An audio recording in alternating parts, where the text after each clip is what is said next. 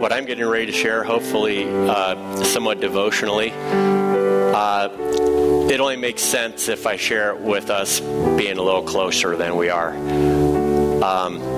It's been a long morning for some of us. I know Jason up early. Brian came in early and did a fantastic job getting this place in order. So thanks for doing that. So I thought, maybe I should just have prayer and communion and let everybody go home. And I thought about your maxim, no such thing as a bad short sermon as well. But I felt like that at least I will make it worth your time since you made the effort to come out here. Were you guys surprised whenever you woke up this morning and you saw all the snow? I mean, it caught me completely off guard. I went to bed and I saw it raining and I'm like, it's gonna go past us. And usually my dog will wake me up about 3 o'clock in the morning pretty faithfully. And he'll tell me I got to go out. I got to go to the bathroom. And there's a part of me that always wants to say, no, you don't. Just hold it. But for some reason, this dog has gotten under my skin in such a way that I get up and I go out and it's an odd scene, because you're not real clothed. And you're taking the dog out and it's cold and you're like, why am I doing this for this animal? Because I can't help it. I love that dog. He's a good dog. I mean, he's faithful and we bonded. And so you do things you wouldn't normally do when you bond with people. And I'm getting ready to read a passage of scripture that I've been sort of dreading preaching. And as I've thought about it, it has a lot to do with what I just said. And it comes at the end of Matthew's Sermon on the Mount. It's a statement that Matthew said, or that Jesus said, that Matthew wrote down as he recorded it, that is a little mind-boggling. And I'm just going to show it and tell you what I think it means. Not everyone, he says to me, Lord, Lord, will enter the kingdom of heaven, but the one who does the will of my Father who is in heaven.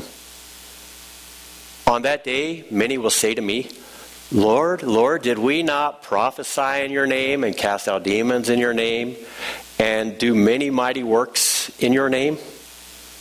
Then I will tell them plainly, I never knew you. Away from me, you evildoer.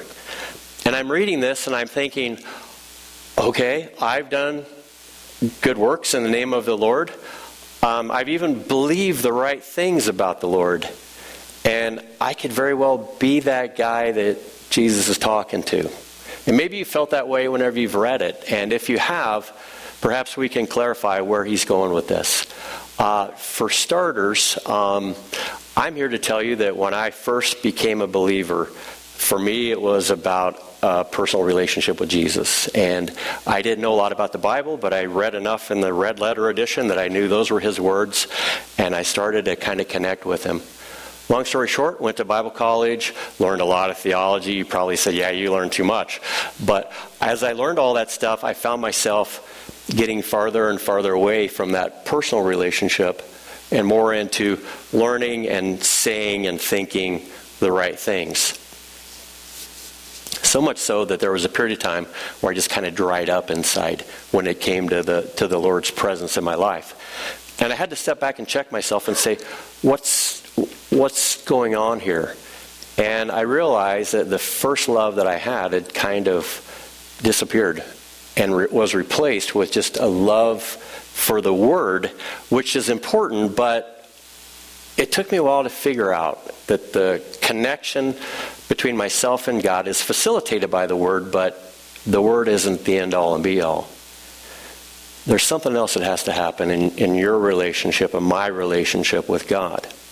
And it starts with the question, what do you think is the difference between religion and relationship?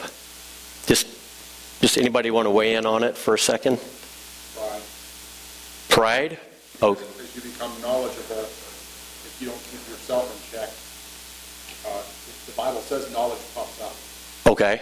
So without having that love mixed in with it, right, you can't help but become self-righteous and Okay, so pride is a big one.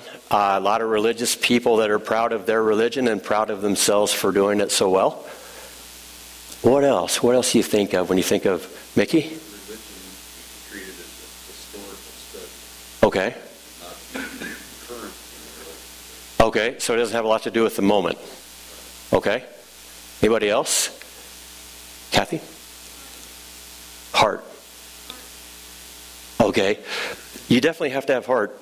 That's what I think Jesus is directing us towards. Because I read that and I'm like, there's something missing. What is missing? And it actually is not just the information. Sean, did you have... Oh, well, I was going to say religion is very easy. Religion can become a works-based thing. You think God can do this and that, and that's what religion tells you to do. Yeah. You feel you have to do it, whereas in a relationship, You want to do it in a relationship. We're getting closer now for sure. I've done a lot of funerals in my day, and some of the funerals that I've done, especially with people from the World War II generation, have been interesting because a lot of times when that person is getting ready to go to the Lord, I'll hear this phrase, I hope I've been good enough. And I always kind of am mystified by that because I guess where I came in on the timeline, it wasn't so much about how good you were, but who you were connected to. And I think what Jesus is driving at here is trying to overcome some of the mistakes that were floating around, that you just had to do all the right things in the right way and impress the right people in the right way so that you could, in the mind of everybody, at least give a sense that you're connected with God. And it was all just kind of an act. But it's deeper than that even. As I think about where he's at, who he's talking to, and well, let me just show you a picture of where this sermon is being given. It's just on a hill out in the country. But the scripture says that people came in droves to that hill. They went out and they followed Jesus to this hill, and Jesus said, I'm going to do everything that Moses did, if you remember that story from way back. I'm going to kind of give a new declaration of where things stand between ourselves and God, like Moses gave the law on Mount Sinai. So just stick with me for a minute. Jesus had in Matthew 4, it says that he was baptized, he was tested, he was tempted, he preached the word, but the chapter ends right before it pivots into this sermon by saying that Jesus went all around, and it names all the places all around geographically. And he healed people, and he showed compassion, and he ministered to them. And it seemed like wherever he went, he was making a personal connection with the people that were there. There's a word that I think of that happens whenever you're involved with someone that is very deeply personal and traumatic and you are working with them on it. There's kind of a bond that happens. Some of the best bonds that I've had with people in the church have been when they've gone through a time of deep crisis, and I've been able to be there as a pastor. And these people were hurting, they were in crisis, and Jesus didn't just pontificate like I'm kind of doing here, but he came down to the ground level and he touched their lives. He touched people that you weren't supposed to touch by religion standard. He connected with them. And so by the time the word of mouth started to get generated, people began to ask, who is this guy? And other people would say, well, I can tell you because I talked to him. He touched me. He healed me. He relieved me of my burden. He gave me hope. The scripture even says, oddly enough, he spoke as one having authority. That is, somehow everybody else was talking about God, but it was sort of like a religious, we're gonna throw some good words out there. Meant nothing to nobody. I don't know if that's a double negative, but you know what I mean. It was this sense that Jesus brought a very personal dimension to the whole thing. It was an awareness that this is more than religion. This is about bonding. And as a pastor, one thing I do know is people who are in the church tend to be loyal to one another and faithful to one another when they do something together that maybe was a traumatic thing where people gathered around, or they served together, or they did something that was start to finish a working through of a process that created a sense of camaraderie.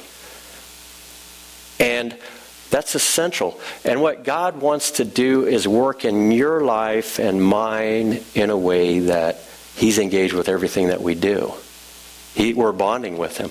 And I just want to show a video on that concept. If you're a student of early childhood and things like that, you'll know where this is headed.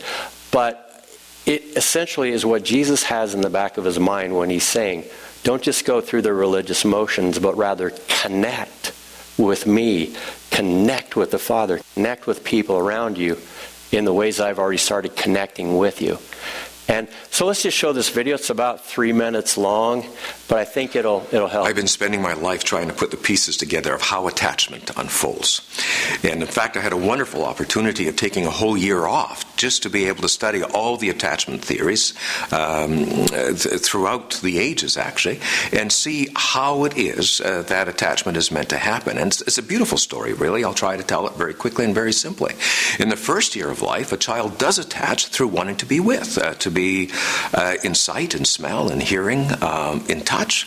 But by the second year of life, a new way of attaching should open up, in which the child wants to be like, not only with, but like. And this is the key to language acquisition, to stamping our form on their behavior. It's a key to so many things. If that goes well, the third part, by the third year, a child becomes preoccupied with belonging and becomes preoccupied with loyalty, to be on the same side as, which is a different way of closeness, to take the same side, to serve and obey. And that's when the obedience instincts begin to be there. By the fourth year of life, you should see in a child a huge quest for significance, to matter, because he feels close now when he is dear to those that he is attached to. Now, if everything unfolds properly, the fifth year is incredible. The limbic system, the command center, or the amygdala, the command center of the limbic system, the emotional brain pulls out, all it stops. And the child gives his heart to whomever he is attached to. He falls in love. And he's deeply emotionally attached to his kitten, to his grandma, to anything that is there. And this is amazing. And it's so important, because when the child develops at that level, it sets the stage for the rest of parenting. We cannot parent children whose hearts we do not have. We can't parent even our grandchildren whose hearts we do not have, or our adult children. This is absolutely essential. So children need to fall deeply into attachment, and we need to make it easy for them. The last stage is a very interesting stage. If it's safe to attach, there's no defendedness emotionally, then the child actually wants to share all that is within his heart. And so the 6-year-old is busy telling her secrets, and not to have any secrets that divide. This is the beginning of psychological intimacy, which should characterize our marriages and our best friendships.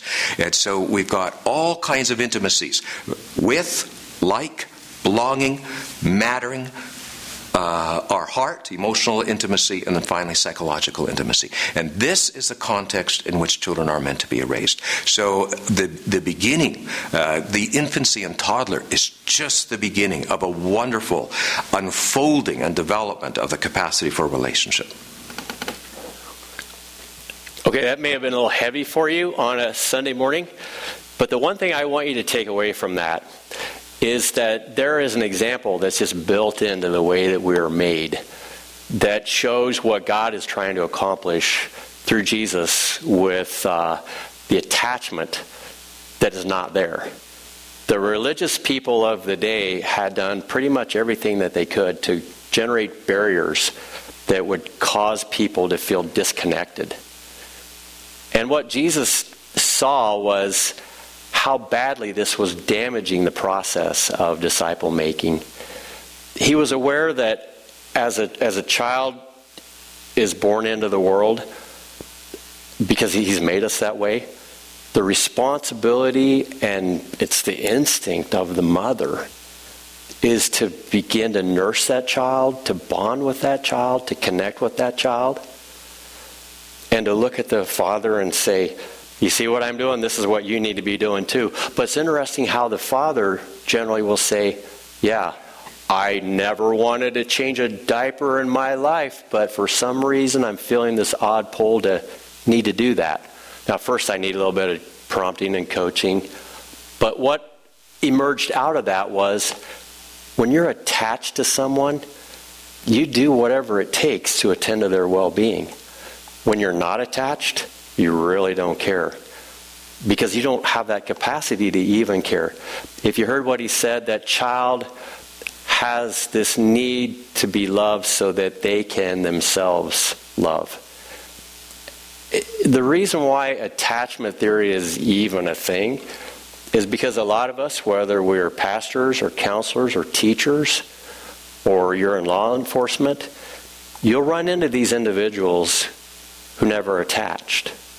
And the only way you can tell is they may have a lot of charm. They may have the ability to sell themselves to you. They may make you feel good about yourself. But if you spend enough time with them, they really don't know how to love. They, at best, know how to manipulate, but they don't have that capacity to love other people. And so they really don't care what other people think. All that they care about is what they can get from other people. And in an extreme form, it's a sociopath or a psychopath. And the reason why this person is like the way they are, attachment theory says, is that when they were born, their mom said, I don't want anything to do with you. And as a result of that, they never felt love, they never were loved, and they never developed the ability to love. Now, probably most of us in this room can say we were loved, and we attached, we bonded, and it made all the difference in the world. But imagine putting that into a religious framework, or dare I say, a framework where God is saying, I want to adopt you as my children. Is God going to use a bonding process? Is he going to try to love us in ways that are meaningful and tangible? Is he going to go about the countryside looking at different people and seeing them in their lostness and saying, God loves you, and I want to heal you, and I want to show compassion on you. I want to deliver you from the demons that oppress you. That's exactly what Jesus did, because he knew that there were people longing to be attached who had never seen anybody demonstrate what it means to truly be attached. And as a result of that attachment, know how to love. And so I think that is why when he said, you'll do these things, and you'll even say the right things, and it will telegraph to everybody around you that you're on the right track. But the fact of the matter is, when it's all said and done and we have a conversation, I'm going to have to say, I never knew you, because I was never attached to you. And that's the only way I can look at that, is the personal relationship that is so critical for us was never cemented. And so we just went through the motions. And where I want to take this with us is, I'm sure that you guys in this room have that personal relationship with the Lord. And it's something that we have to continue to cultivate. And I also know that as that relationship unfolds, it'll be tested and tried, but if we're attached, we'll trust. Because one of the things about attachment theory is you never learn to trust people, because you've never felt the love and trustworthiness of another human being. I mean, imagine being an infant and you're coming into the world, and every instinct in your body is saying, and in your mind and in your being is saying, I just want to suckle. I want to connect with my mom. I want to be close, like I've been close for 9 months forming. And that mom's saying, I don't want anything to do with you in any way, shape, or form. And if you put yourself on the receiving end of that, what a devastating blow for a child to begin to navigate the type of world that we live in with no one to trust and constantly feeling insecure. And what it creates really is a fortress where you're like, it's just me versus the world, and I got to do whatever I got to do. I mean, it's just a natural byproduct of not bonding. Now, just imagine a church, and you come here, and you don't get any love. And you're saying, I want to see the love of God. I sense it in my spirit through that relationship, but I've discovered that I'm not finding it in the five senses realm through the people who he's supposed to embody. And I think when Jesus was putting this sermon together, he was trying to say, this is a new way to live. He gave the sermon. He said, blessed are you in so many ways. He said, do this and don't do that because this will work against your relationship with me and the Father. And then he closes out by saying, don't be that guy. Don't be the religious person who hasn't attached, who hasn't connected, who hasn't bonded. Because no one's going to bond to the Father if you can't bond others to yourself. I just want to end this real quickly with why Jesus gave the Sermon on the Mount in the first place. Essentially what Jesus was doing was trying to copy what happened with Moses and the people that were nurtured into a relationship with him through being called out of Egypt, passing through the Red Sea, and then led to a staging area in the Promised Land so that Moses could go up on the hill. Let me just show you a slide of the geography of that real quick. It looks something like this. If you look at the top on the left side, God calls these people out. He says, I want you to be my firstborn son. He literally uses that phrase about Israel. I want you to be my firstborn son. And then he hauls them all the way down to the bottom of the Sinai Peninsula, and it's not a nice place. It's a place where really nobody's at. And there are reasons why nobody's there. But I think what he wants to do is, in the non-distractedness of that space, he wants to talk to them. And through Moses going up to the top of Mount Sinai, receiving the law, he comes down and he gives the law. And he begins to shape how they think about the life that they're called to live, to unlearn the things that they learned in Egypt. And God's saying, I don't want to just give you religious information. I want to develop a relationship with you. I want you to depend on me and to lean on me. So here's where he took them. Let me just show you a couple of places that, pictures that describe, okay, this is one shot of where a group of people, 1.5 million almost, spent 40 years. Let me show you another picture. There. How many people do you think are in there?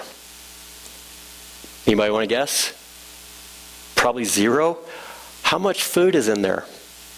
Not much, if any. How much water do you think you can find there? Okay, so let me just set this up. God called these people out of Egypt to be his children, and then he sticks them in a place like that. Not for a year, but 40 years in the desert with no resources, in a place where nobody in their right mind would go. Why would God do that? Where are they going to get food? Where are they going to get water? Where are they going to learn to get along? What's their source? Where did the food come from? You remember what kind of food it was?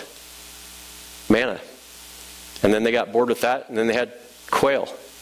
And then they had a water problem, and Moses tried to sort of do that without connecting with God. And if you ever read the story, it didn't really end well for Moses. But they ended up with food, water, and all the wisdom that they needed for the journey. In the desert, God said, this is the only place I can hit the pause button enough for you to not be distracted by everything that's going on around you and reconnect. You know, even in the digital age, it's hard for me to sometimes feel like I connect with, you know, with my kids. And it's interesting how when we remove ourselves from everything and we have something that we're doing together that's a challenge, we start to attach, we start to bond, we start to connect. And God said, that's what I want to happen in this wilderness. And I brought you here so you can learn to trust me because I am trustworthy. He even uses language like giving birth to these people. All that to drive home a few points. One is, what we do here is not a religious exercise of just getting a lot of information right. It's about a relationship, a personal relationship with Jesus. If you've been here for a while, our job is to try to embody that as well as we can and to attach as many people as we can. Now, one of the frustrations I have as a pastor is I'd love to attach with as many people as I can, but it's hard. I can't be everybody's best friend all the time, and it's the most heartbreaking part of the job is that there's so many great people to connect with, and I just feel like there's not enough of me to go around. But it is cool to see other people attached to other people. And the only way that this place works, sure, it's good to have the right information or the right this or the right that. But if bonding doesn't happen with people, nothing happens. And Jesus is trying to preempt that. And we're trying to facilitate it, hopefully, where if there is a need to connect, we want to make sure that you can connect with him first. And then hopefully, in the process, connect with each other. And it's amazing how we do what needs to be done for people that we're connected with and to. Yeah, I thought about those guys coming out this morning, and I realized, you know, it's 6 o'clock in the morning or almost 6:45, and we're in a snowstorm, and probably not a lot of people are going to show. And I was so grateful for all this shoveling, and there was a lot of shoveling that happened here, and all the plowing and all of that stuff. And you think, why would somebody do that?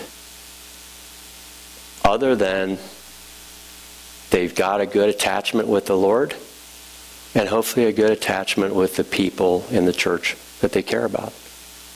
That's why we serve.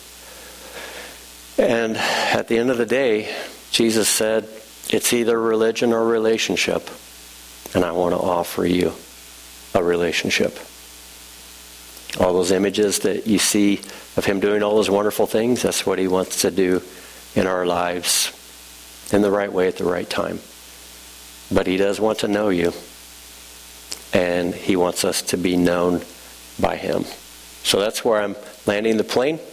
And I just want to, close that part out with prayer.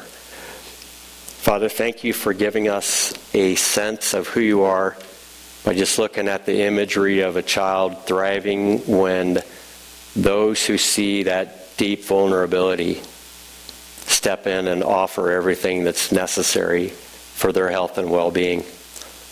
And in the same way that you've made that beautiful relationship happen, you're saying that is how I want it to happen with people that come to know me through my son Jesus.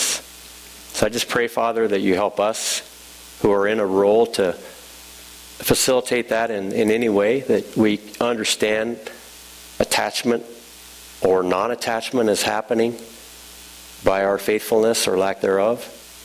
And for those who are longing to know you and to know others, I pray, Father, that we may be that means by which you can express your love. So just bless everyone here as we think about the connections that we have with you and with others. And if we need to improve that capability by being more faithful, then convict us accordingly. And if we just need to surrender our lives to you and be adopted into your family, may that happen as well as we conclude this time in your word. Thank you for your grace, Lord Jesus, that draws us into your life and into a beautiful relationship with you. And I ask these things in Jesus' name. Amen.